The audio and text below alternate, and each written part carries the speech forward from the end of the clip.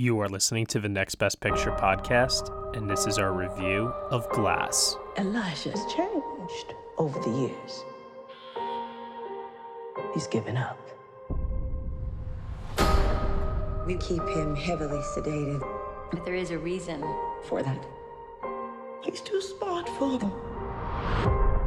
You won't be lonely anymore. You have two new friends. The three of you think you have extraordinary gifts, like something out of a comic book. I've developed an effective treatment for this disorder. The light will force a different identity to take over. Por favor, señora. I want my headphones back. Step away from the controls now, little dog. Can't beat the beast! So you're not gonna shake my hand and let me walk out of here? Good for you. What do you want? I am here to see if tales of the extraordinary being are true. May I meet the beast? I'm Mary Reynolds. I need your abilities to get us all out of here and show the world we exist. That sounds like the bad guys teaming up. Do you believe you are an avenging angel, partner? I believe. Avenge us. I have to get out of here before he gets out. They are contained. They always underestimate the mastermind. It has begun, David. I found someone who will require your full potential. You shouldn't be hiding in the shadows. You might want to try and stop us.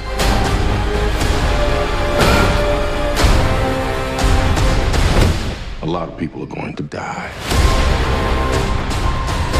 Now, who'd like a PB and J sandwich? We're not meant to have this much power. Finally, all of us together for the world to see what we are capable of. You need to get out of here.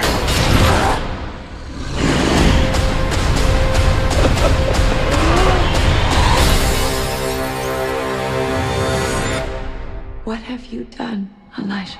All right, everybody, you were just listening to the trailer for Glass, and the story is as follows. M. Night Shyamalan brings together the narratives of two of his standout originals, 2000's Unbreakable and 2016's Split, in one explosive all-new comic book thriller called Glass. From Unbreakable, Bruce Willis returns as David Dunn, as does Samuel L. Jackson as Elijah Price, known also by his pseudonym Mr. Glass. Joining from Split are James McAvoy, reprising his role as Kevin Wendell Crumb, and the multiple identities who reside within, and Anya Taylor-Joy as Casey Cook, the only captive to survive an encounter with the Beast.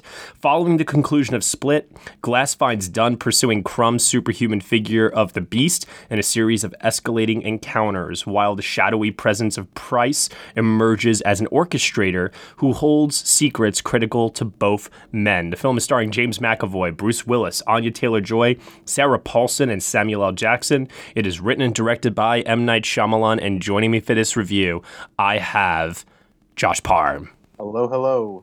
Cody Derricks. First name Cody, last name Derricks. And Danilo Castro. How's it going, everybody? Well, I'll tell you how it's going. I was doing very, very well. I was doing great, actually.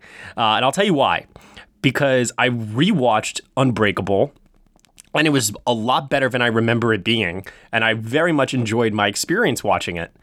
Then I watched Split. First time I had seen that in about, what was it? It's been like 2 years now. It was 2017, yeah. 2 years. Yeah, and I really, really enjoyed my repeat viewing of that as well. And I was so ready to watch Glass. I saw this all at the M. Night Shyamalan-a-thon in Brooklyn, New York at the Alamo Drafthouse, where they screened all three films. And right before Glass started, M. Night Shyamalan was live and in person, and he comes out and he gives this Q&A for the audience talking about how this has been like a dream project for him. He feels like he lost his creative mojo for a few years, but he's finally got it back. And this is the culmination of everything that he's been working towards, and it's for his fans. And he's super, super excited that there's excitement around a movie that he's making again. And I can tell you that after watching Glass, I am once again not excited to see what M. Night Shyamalan does next. Holy God, what a disappointment this was for me. Oh, man, I have a lot of thoughts on Glass, but I want to hear from all of you. So, Cody, why don't we actually first start off with you? What did you think of Glass? So I'm an M. Night defender. I love, I'd say a solid half of the movies he's done. Like, even The Village, I think, is kind of a quiet masterpiece. I thought this was fine. I'm right in the middle. I really enjoyed Split and Unbreakable, so I had some expectation going in. But overall, I think this got a little up its own ass in terms of its own mythology and themes. I'm not really quite sure what the movie was trying to say, but I didn't think it was a bad movie. I'm honestly still wrestling with this one. You were split on it. Hey. Yeah, some might say he is split. Is anybody unbreakable, though? We're going to find out. Danilo, what about you? I think Shyamalan's first 3 films in particular are fantastic. I like The Village, and then after that, it gets pretty messy pretty fast. I had cautious optimism kind of going into this. I thought Split was good. It was definitely a return to form. I think Unbreakable is fantastic. So I was thinking if he was ever going to pull out sort of a comeback on this level, this would definitely be it. But it didn't come together for me. I think the first act of the film had me going in terms of some of the themes they're going with, some of the ideas. But come the final act, where there was just one head scratching turn after another for me, and I checked out. This is pretty messy. This didn't do it for me. This is a disappointment. Okay. Parham, what about you? Well, first of all, for me, going into this movie, I didn't have incredibly high expectations because unlike most of the rest of the world, I did not think that Split was a wholly great movie. I thought it was fine for what it was, but I thought even Split was slightly overhyped. So I didn't really walk into Glass expecting to see something that was going to be really that good of a movie. And that's sort of what I got. I'm not really sure what to make of it. Sort of like with Cody, I think that there are elements to it that are kind of interesting in what it wants to say about comic book mythology and frankly, comic book storytelling, but it gets so muddled in its storytelling as well and just becomes such a convoluted mess, especially by the end. And I would even say the beginning felt very sluggish and lethargic to me. And while there are elements to this film I did enjoy, ultimately it just never added up to anything that I found to be very riveting. And so I walked out feeling pretty much like it was not that great of a film and another kind of dud for Shyamalan's filmography, unfortunately. All right. So, yeah, I mean, like, I have to say that in the beginning, right, the movie starts off with James McAvoy, and immediately that's like one element from Split that I think is retained here, which is that his performance is still fantastic as the Beast, as Kevin Wendell Crumb, as these 23 personalities that reside in him. I think that's kind of indisputable almost. Although, Josh, you said you had some reservations with Split. Like, what do you think of James McAvoy's performance as this character or characters? I think his performance is still good. I think it is a bit inconsistent, though, and it's sort of the point, but some of his personalities are very interesting and entertaining, and then other times it just drives me up a wall. So I can't deny that he is good, but it's not something that even I would say is like one of my all-time favorites of his. Okay. Well, the movie starts off with him, and immediately I'm like, yes, give me more of this. I want to see more of James McAvoy as this character. I was feeling it. I was all about it. And within the first few minutes, I don't know. Should we get into spoilers for this one? Should we like? Yes. You kind of have yes. to. Please. Okay, so within the first few minutes, the confrontation between David Dunn and the Beast happens within the first 10 minutes of the film. And right then and there, I immediately had this feeling creep into my skin, which was M. Night Shyamalan is trying to subvert our expectations once again. And I think that he probably has overthought this screenplay, and he's probably written himself into a corner, one that I fear he's not going to be able to get out of unless if he has an ending that completely wows us. And while I could totally see what he was going for with the ending of this movie, I really felt extremely let down by it.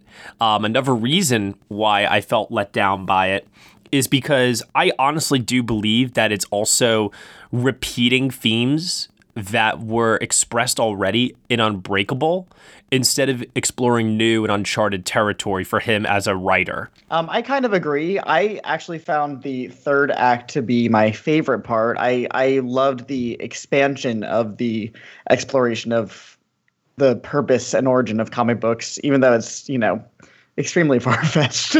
It's still, I thought that was a really enjoyable kind of theme to go through. And as the movie goes on, it gets more and more kind of classic comic book with its imagery. There's a lot of framing that almost mimics the frames in comic books and the, specific use of colors tied to characters. I enjoyed all of that.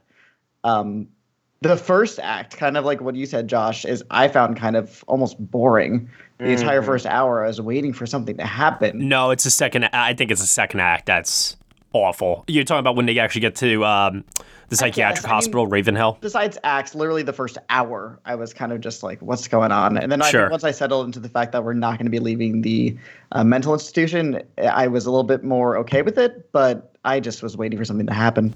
See, my problem with the mental institution is that, and tell me if you guys think I'm wrong about this too, because my perception of Unbreakable is that Unbreakable made us believe that superheroes could exist within the real world.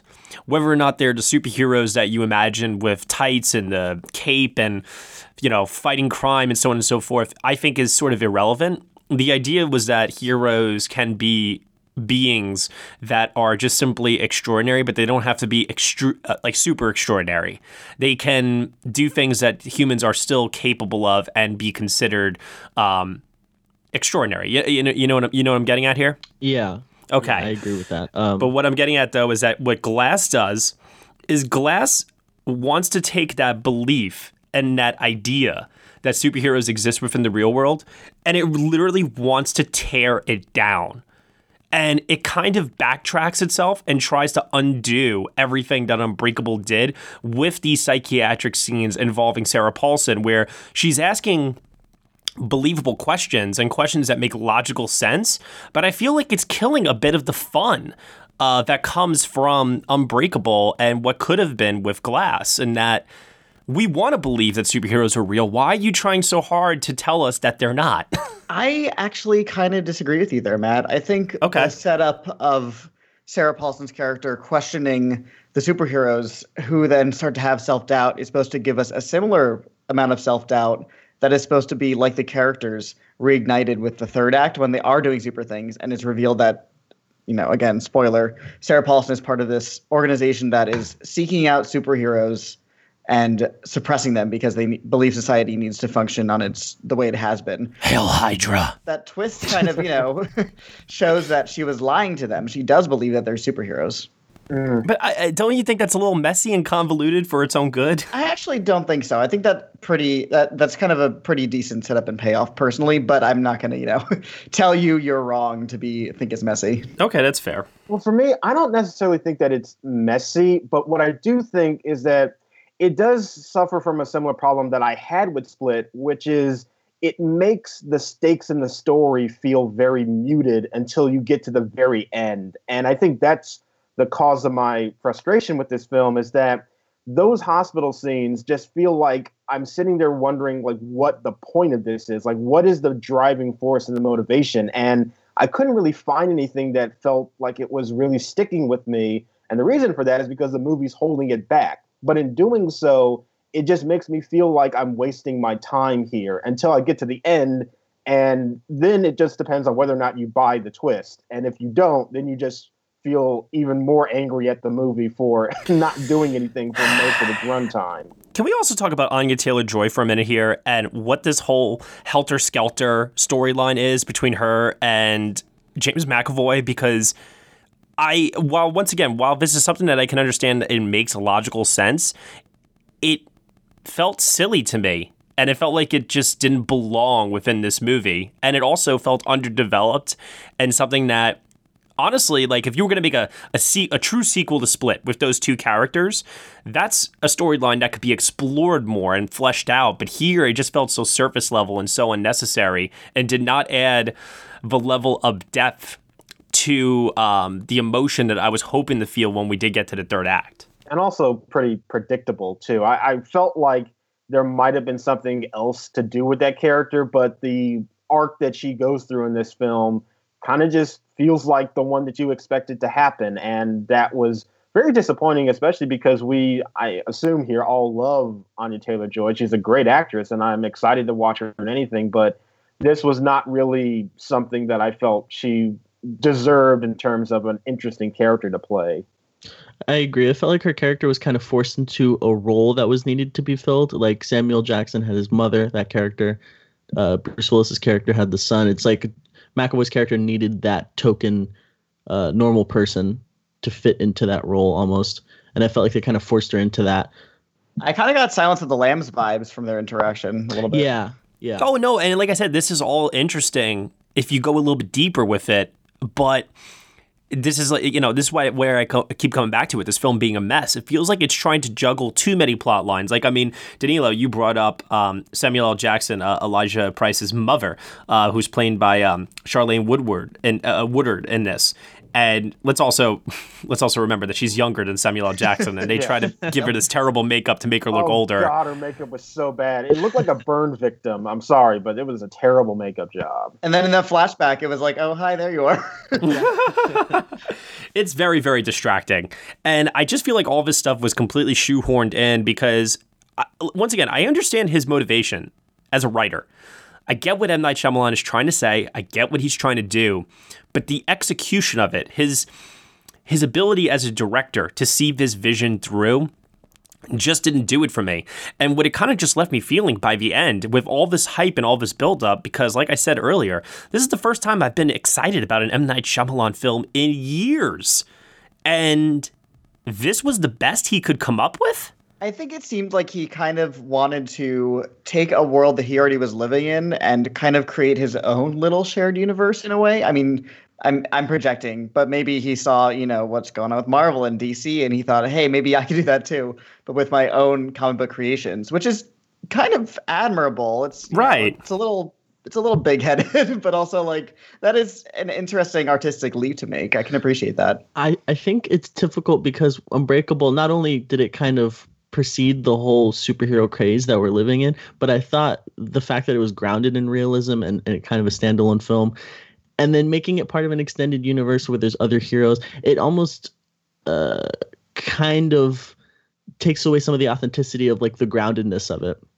I think just by virtue of making it a larger universe and a series and a trilogy. The other thing too that I also feel the need to comment on this. He had said in a Q&A at the event that I attended that he was offered by Disney, he was given a blank check for this movie. They pretty much said, name your price. And he chose, once again, admirable decision. He chose to keep the same tone, style, and feel of that low-budget superhero film, like Unbreakable and like Split, because he wanted the writing, he wanted the characterization, he wanted things that you would focus on with an indie filmmaker sensibility to shine through with this movie. Now, I'm not saying that this movie needed big set pieces and sky beams, and a big showdown on a, large building at the end of the film. I'm not saying that this film needed all of that. I do think it's admirable that it is, once again, kind of based in this real world, grounded within reality. But I do think that the film This is just, I really think this is a personal thing for me where it's just like my expectations just might have been way too sky high for this, and the film just couldn't live up to them. And then the film pulls a red herring on us by teasing us that we're going to get some sort of an epic showdown at the end of the movie, when instead it just feels like a complete whimper and an ending that does not feel earned, where instead of this emotional catharsis that we're supposed to feel for these characters, we are kind of left instead saying, that's it? I actually kind of liked the red herring of the, that ugly ass building, the Osaka Tower. I liked that it kind of tied into Mr. Glass's delusions of grandeur, that he was having this humongous epic showdown in his head, and it was literally all in his head. And I mean, also it was part of the plot to not actually get there, but I like that he was forced to kind of fight it out on a small scale, and it didn't go by his terms. He tried to hide the fact about Kevin's parents from him, and Bruce Willis's son ends up telling him instead. I kind of enjoyed that. Yeah, I actually didn't mind that it played at very small scale at the end, because what it did was that it forced that moment to become really about those characters. And exactly. Obviously, when you get into big scale action spectacle, that can kind of get lost. And the point of this movie is to bring the grounded humanity to these giant mythical tales from comic books. So in that respect, I did sort of admire that play that Shyamalan was going for. I just don't think it was particularly executed in the best way possible. But the idea behind it, I do think is kind of interesting. I think it goes back to something that I've felt for a while now about M. Night Shyamalan, which is I think he's very good in Unbreakable at focusing in on character, and he has a patience with the storytelling in that film that I thought worked very well for the intrigue and the unraveling of that screenplay and keeping us on the edge of our seats as to what was the true nature of David Dunn. And also, too, it allowed for us to ruminate on the film's central questions that it was asking. With Split, I felt like it was an onslaught for the senses. There was a lot of tension. I thought it was actually some of his best work in terms of creating tension-filled sequences. And he's shown a knack for doing that before.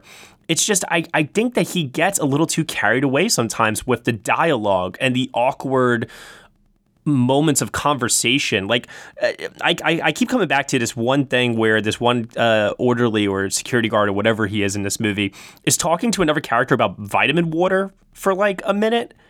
Does anyone remember that? Yeah. To kind of buy time for Mr. Glass. Yeah, and I just think it's like, I almost wonder if M. Night Shyamalan is just playing into this idea that he's become known for writing these awkward exchanges of dialogue, and he just doesn't care, and he's going to just play into that because it's one of those things where it's like it's so bad it might be good sort of thing, and he's just giving his fans more of what is expected. I know. I just think that that's how M. Night Shyamalan writes. I think that's just his sense of humor. I don't think that there's anything meta about that.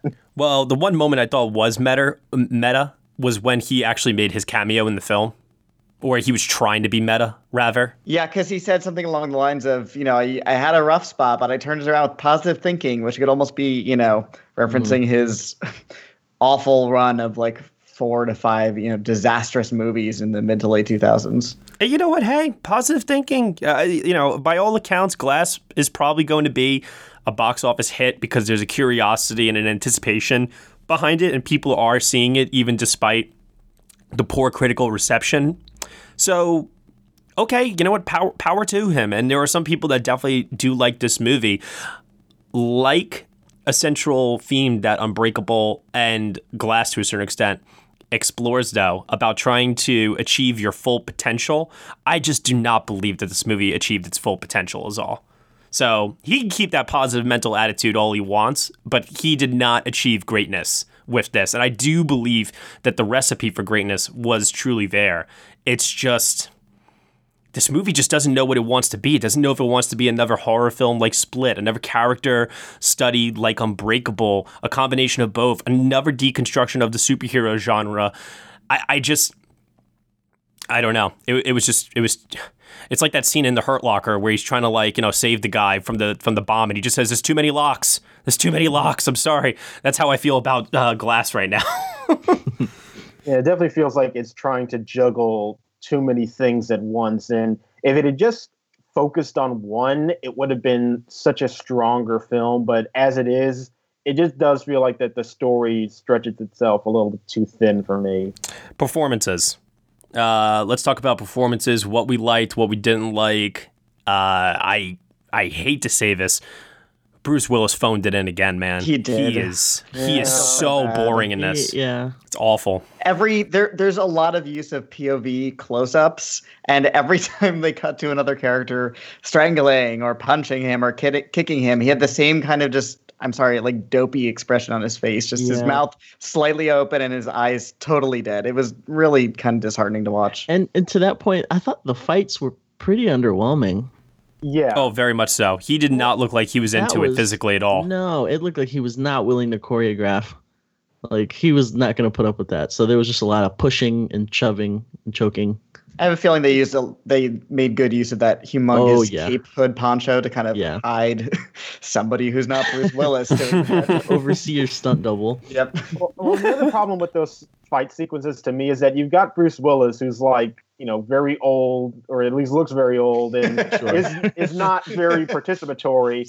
Then, like, James McAvoy, like, he's in great shape, don't get me wrong, but he's also like 5'7". So he's not like a very big, intimidating guy either. So it just looked like a very awkwardly staged fight between this old dude and this very in shape but rather short man. And it just felt like a very weird thing to watch. As far as other performances, though, I agree. I think James McAvoy turns in another stunning performance. His performance in Split was my favorite leading actor performance of that year. And I think he just continues to grow here. It's such an interesting, obviously, he has to craft, 24 different characters. But his physical performance is unbelievable. And I don't just mean because he looks like a god, but literally every character has a different way of standing and movement and pace. It's really incredible. And physical performance is something that's really undervalued in today's acting, I'd say. It just goes to show you that I almost feel like if you're auditioning for a role and James McAvoy walks in the room, he could probably play it. It doesn't matter what it is. Like, no matter what quirks, no matter what, little things the character has, James McAvoy could probably play that role because he has shown. His whole performance is like an audition reel. Exactly. I'm not saying he was ever hurting for work or anything like that, but there should be no denying the fact that James McAvoy is capable of playing any role that he is given with this, because each one of those personalities, they're a bit caricature, but he's fully committed to it. And that shows. They have to make an impression in as little time as possible. Some of them had 2 lines of dialogue, and I still saw a fully conceived, fleshed out person. Exactly. Samuel L. Jackson. I'm going to be honest with you guys. I thought Samuel L. Jackson was my favorite performance in the film. He was good. I loved him in this movie. And I think I have an affection for really not over the top, but very kind of even comic booky villains to a certain point. I do love villains in movies, and his commitment to this idea that he was doing and being the mastermind and how he was able to manipulate people around him. That was just stuff that really played to me. So I thought he was terrific in this film. I wish that he had been in the film more for a movie called Glass. Yeah, I don't know. There are times where I think the performance is pretty menacing, and I can definitely sense his intelligence coming through. And then there are times where I do feel like Samuel L. Jackson is hamming it up, and it's unintentionally funny at times. And this is a personal thing, but I still cannot take him seriously anytime his bones break and he yells. I just hear him like in Django when he gets like shot in the kneecaps, just like, ah! Like just Samuel L. Jackson yelling for some reason is just the most unconvincing thing to me. And I really think it's actually unintentionally hilarious. Make of that what you will, but.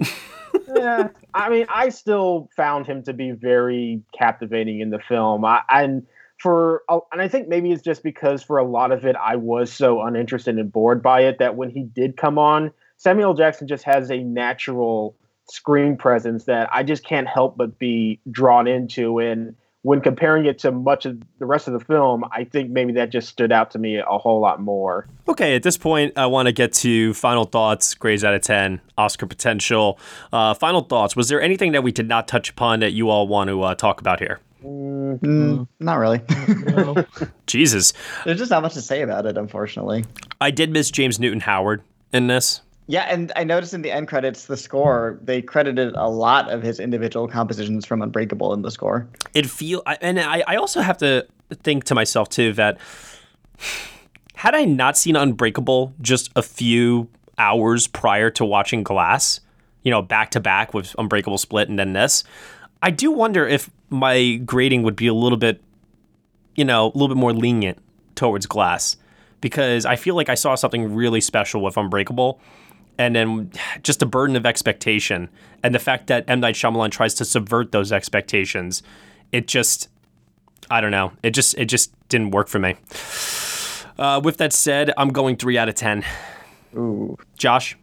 I'm going to go 4 out of 10. I don't think it's a terrible film, but it is a deeply flawed one for sure. And I mean, Shyamalan has certainly made worse movies than this, and I give it a lot of credit for trying to be its own thing, but it just never, like, every opportunity it has to stick the landing, it manages to miss it for me. Cody? I'm going a 6 out of 10, which is right in the middle for me, but that is significantly lower than the rating I gave to both Split and Unbreakable. I think you see it for James McAvoy's performance, and it's a big swing, which is always admirable, but I don't think he completely knocks it out of the park. And Danilo? I'm going to go with 4 out of 10 as well. I think if you break it down, there's some individual pieces that are promising, but as a whole, it just doesn't come together into much of anything. And we're all in agreement that there's not a single chance that this lands at next year's Oscars. No way. No. Sorry. Yeah. If he couldn't get in for Split, which I think he should have, and there was talk about it, nobody's getting in for this. No, not at all. I mean, the film is certainly not as strong. The novelty has kind of worn off. It has a kind of, we've been here before, we've seen that. I have one last thing I just want to add really quickly before we go. I still, and I said this on our Unbreakable podcast review, which you can subscribe to Patreon for and listen to the full review on. I really, really, really cannot stand that David Dunn's weakness is water. I think it is the silliest thing, strictly because the whole body is made up of water. I just, what does he do when he takes a shower? Does he take a shower? He takes a shower in Unbreakable, I remember. But these are questions that I don't, and I know it kind of plays into the whole, is it in his mind, is it not? And the whole film is trying to get us to, once again, doubt or believe. It straddles a fine line between whether or not superheroes are real. And him and the aliens from Signs. Once again, I feel like with Glass, I feel like the film should have made a definitive stance on M. Night Shyamalan. Do you believe that superheroes are real or do you not? He should have taken a stance at this point. I think Sarah Paulson's organization kind of shows that he does. I mean, that's what I took away from that, at least. Yeah, Yeah. Okay. Can't believe that there's a logic gap in an M. Night Shyamalan film. Oh, man. The twist was making us believe that Glass was going to be his best film. That's the big twist of this film. It's the ultimate subversion. For you, maybe. Well, in any event, though, thank you all for joining me for this review of Glass. Cody, tell everyone where they can find you on the internet. You can follow me at CodyMonster91, and you can follow my horror movie podcast at HalloweenersPod. Josh Parham. You can follow me on Twitter at JRParham. And Danilo Castro. You can find me on Twitter at Danilo S. Castro. And you can find me at Next Best Picture. Thank you so much, everyone, for listening to our review of Glass here on the Next Best Picture podcast. You can subscribe to us on iTunes, SoundCloud, Google Play, Stitcher, TuneIn, Player FM, Acast, CastBox, and now newly on Spotify. Be sure to leave us a review on Apple Podcasts. Let us know what you think of the show. Leave us a comment. Rate us 5 stars. We really, really appreciate that, and it helps for us to be discovered more, which is always a plus. And if you're feeling supportive, to head on over to Patreon, where for $1 minimum a month, you can get some exclusive podcast content. I mentioned the Unbreakable review. We also have a review of The Sixth Sense that went up, and we have some other podcast content as well. Thank you so much once again, and we shall see you all next time.